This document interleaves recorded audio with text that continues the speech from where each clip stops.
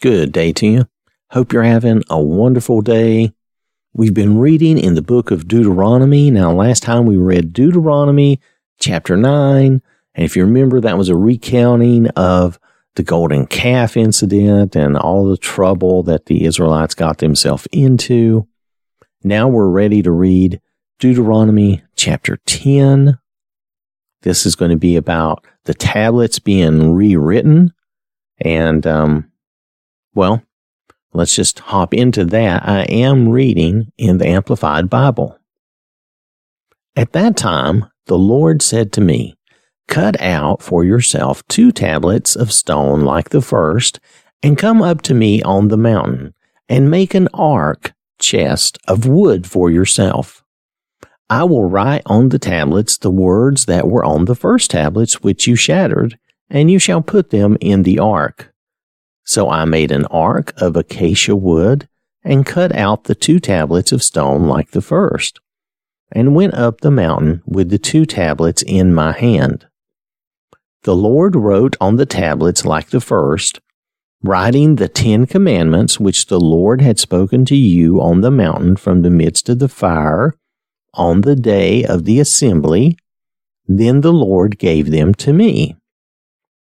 Then I turned and came down from the mountain, and put the tablets in the ark which I had made. And they are there, just as the Lord commanded me. Now the sons of Israel traveled from the wells of the sons of Jachan to Mosera. There Aaron died, and there he was buried, and Eleazar his son ministered as priest in his place. From there they traveled to Gudgoda, and from Gudgoda to Jotbatha, a land of brooks of water. At that time the Lord set apart the tribe of Levi to carry the ark of the covenant of the Lord, to stand before the Lord to serve him, and to bless in his name until this day. Therefore, Levi does not have a portion of inheritance of tribal land with his brothers. The Lord is his inheritance, as the Lord your God has promised him.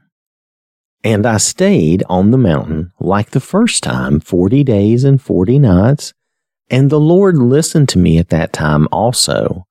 The Lord was not willing to destroy you.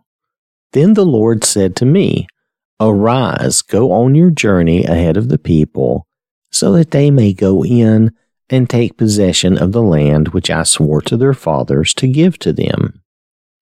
And now, Israel, what does the Lord your God require from you, but to fear and worship the Lord your God with all-filled reverence and profound respect, to walk, that is, to live each and every day in all his ways, and to love him, and to serve the Lord your God with all your heart and with all your soul, your choices, your thoughts, your whole being, and to keep the commandments of the Lord and his statutes, which I am commanding you today for your good." Now he says this as if it's a question. It's kind of long. But he's saying, what does the Lord require from you? He's telling them what the Lord requires. He wants us to fear and worship him with all-filled reverence and profound respect for the great and mighty, wonderful God he is, to love him, to walk in his ways, that is, to live every day trying to follow the Lord. Now, we're not going to be perfect, and God understands that. That's why he made ways for us to be able to repent. Even back then, they could repent for their times, for their transgressions when they messed up. So he's telling them, follow, serve the Lord your God with all your heart and your soul. And notice it says your choices, your thoughts, your whole being. And that should be our goal, to serve the Lord with our whole being. And why is that? Because it gets the focus again off of us, and it puts our focus on the Lord and on helping other people around us, which is very important. And a lot of people do this. They have a heart for others. Some of us have to work harder at that. So that's a truth. That's just the way it is. Some of us do. Some are better at.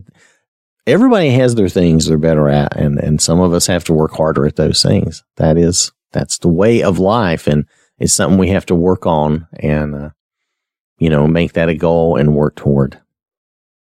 And notice that to do these things and to keep the commandments are for your good, right?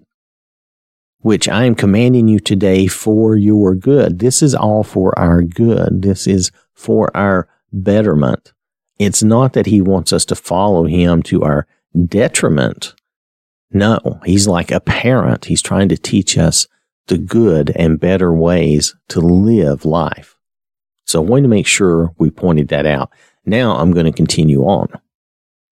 Behold, the heavens and the highest of heavens belong to the Lord your God, the earth and all that is in it.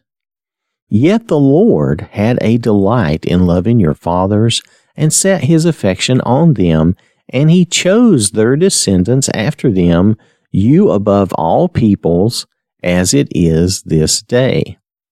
So circumcise, that is, remove sin from your heart, and be a stiff-necked, stubborn, obstinate people no longer. Now you'll remember, in the New Testament, Paul talks about circumcising your heart. Well, where did he get that idea from? The old law here in Deuteronomy, chapter 10, verse 16. Circumcise your heart. In other words, remove sin from your heart.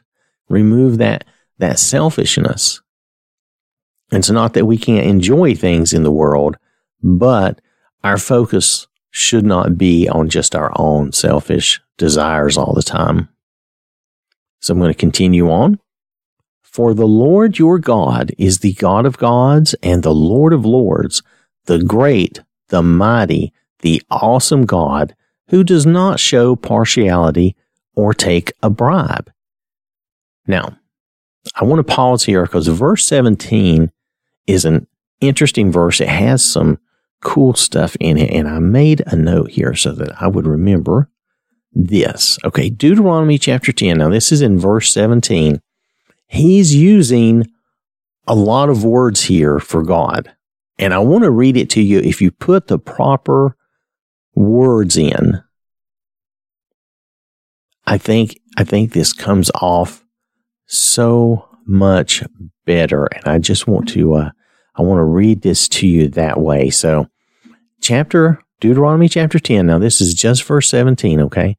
For Yahweh, your Elohim, your God, is the God of Elohim, God of gods, right? Now, that's pretty generic. So when we say Yahweh, your God, is the God of gods, that makes sense. He is the God of all these idols and all this other stuff, blah. That stuff's meaningless. And the Adonai, or master, of rulers. Now, the word for rulers is a similar word. It looks similar to Adonai, but it's not the same word. Adonai is the master, and so he is the master of rulers, what we think of as rulers, people who are in power. The great, the mighty, and the awesome El. Here, he doesn't use the other words for God. He uses El, the singular, the awesome El, right? So he is the singular God who does not show partiality or take a bribe. And you can think of where he says Elohim of Elohim, he is also the judge of judges. There is just such power to this one verse and all these things that he's saying and how he's describing God here. For Yahweh, your God, is and you could say the judge of judges, the God of gods. He is the master of rulers. He's the great and mighty, the awesome, the only God. And that's how you look at that the awesome, wonderful God And he does not show partiality or take a bribe. So I wanted to point that out because I just felt that was very powerful when I looked at that. It just was very meaningful. I'm not even sure I've grasped all of that, but it just meant a lot to me. It was really expressing to me how we should look at the Lord. So I want to move on, though, in verse 18, continuing to talk about the Lord. He executes justice for the orphan and the widow and shows his love for the stranger, resident alien, foreigner, by giving him food and clothing. Therefore, show your love for the stranger, for you were strangers in the land of Egypt. You shall fear and worship the Lord your God with all filled reverence and profound respect. You shall serve him and cling to him. Hold tightly to him, be united with him, and you shall swear oaths by his name. He is your praise and glory. He is your God, who has done for you these great and awesome things, which you have seen with your own eyes. Your fathers went down to Egypt, 70 persons in all, and now the Lord your God has made you as numerous as the stars of heaven. Now that is the end of the chapter, but I want to point out one more thing, how God is stressing to them, because you were a stranger, okay? Because you were a stranger in Egypt. And think of their condition in Egypt. They were a stranger, they were oppressed, they were enslaved. All these things, he's saying, for that reason, show your love for the stranger. Now, in here, they translate this and they talk about it as being a stranger, a resident alien, or a foreigner. But I think we should look at that as everybody. Anybody I do not know is a stranger. And I think that's really the intent here, is that here we have the children of God, and he's telling them to show love to other people that are not necessarily children of God, right? He's telling them that he does so. He says he executes justice for the orphan and the widow, right? And shows his love for the stranger by giving him food and clothing. Should we do any less? No, we should not. Here is another example of the Lord. He sets the example for us to follow, and then he tells us to follow this example. Therefore, show your love for the stranger, for you were strangers in the land of Egypt. And we've all been strangers at some point. We've all been the new person, or we've all been somebody who's maybe just having a bad time in life. Maybe we're going through hard times. We've all been that person at some point. And we need to treat others the way we would want to be treated, right? The golden rule, and help those in need and help those strangers. So this has been Deuteronomy chapter 10. I want to thank you for listening. Hope you have a wonderful day. May the Lord bless you and keep you safe. And remember, God loves you.